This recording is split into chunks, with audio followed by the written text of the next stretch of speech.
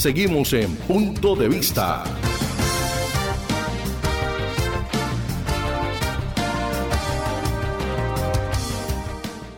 Sí, señor, seguimos en Punto de Vista y seguimos auscultando la opinión de los candidatos a la gobernación del Cesar. ¿Se unen o no se unen? Esa es la pregunta, ese es el quid del asunto. Tenemos en línea a otra invitada, una mujer de armas tomar, pero no es línea de armas, sino una mujer valerosa que está haciendo una campaña que empezó con mucho brío, pero ahora la vemos un poco más reflexiva, más calmada.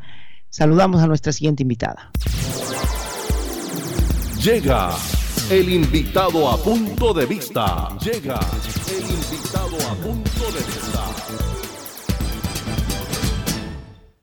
A esta hora el contacto es con Katia Ospino. Bienvenida a Punto de Vista. Muy buenas tardes. Buenas tardes, Andrés. Un gusto saludarles a usted y a toda la audiencia. Katia, esta semana Julio Sánchez Cristo, director de la W Radio, entrevistó a los 5 candidatos a la gobernación, entre ellos usted. Les preguntaba a todos si estaban dispuestos a someterse a una encuesta para escoger un candidato de consenso y que los demás lo apoyaran. Usted contestó que sí. ¿Pero en qué va ese proceso? Arturo Calderón nos acaba de contar que no hay nada concreto. ¿Cuál es su lectura de lo que está pasando?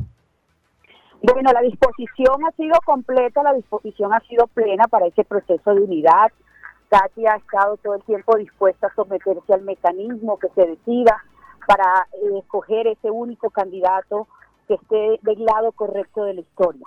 Pero planteábamos en la mesa de trabajo que tendría que ser una encuestadora seria, un proceso serio que le garantice a todos los candidatos la tranquilidad de que va a ser el proceso transparente. Pero además se plantea de que no solamente sea la unidad entre 3 candidatos, Claudia, Arturo y Katia.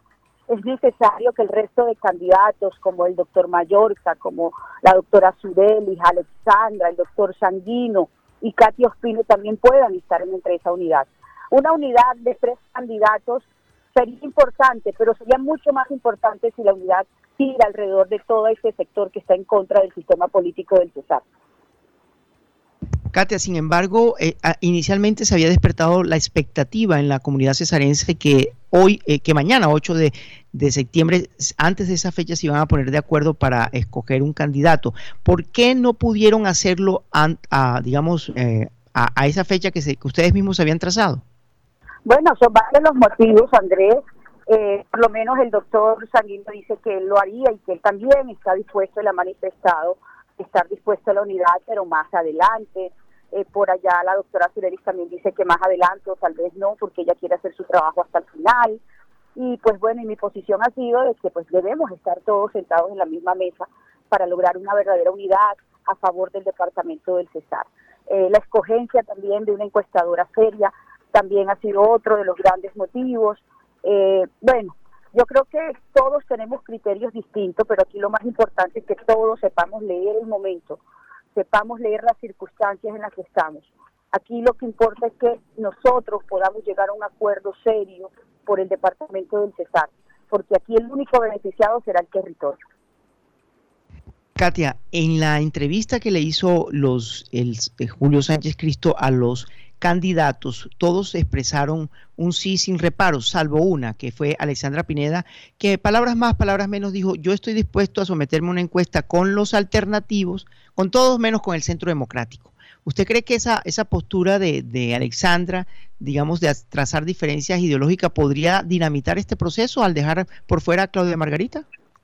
Le voy a repetir lo mismo que le dije a Julio Sánchez Cristo.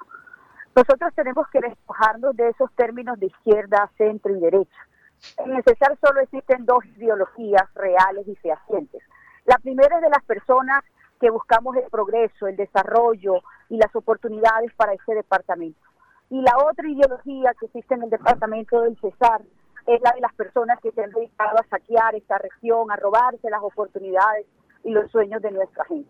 El día que entendamos que esto no es de derecha, que no es de izquierda, sino que es que hay un propósito serio y único por el departamento del Cesar, vamos a concebir desarrollo de verdad para esta región. Vamos a poder llegar a unos acuerdos serios y concretos para lograr este proceso de unidad. Finalmente, Katia, ¿dónde se va a ver el partido? Bueno, no voy a verme el partido, no puedo, en este momento estoy cumpliendo agenda desde muy temprano la contienda electoral está apretando todos los días y tenemos que estar metidos en el territorio. Ahorita el compromiso es con la gente y no con el partido definitivamente. Y si pudiera, ¿cuál es su pronóstico para el partido de la selección? Bueno, 2-1, creo que ese es mi pronóstico. Bueno, Katia, que tenga un buen resto de día. Gracias por contestar nuestras preguntas. Un abrazo, feliz tarde.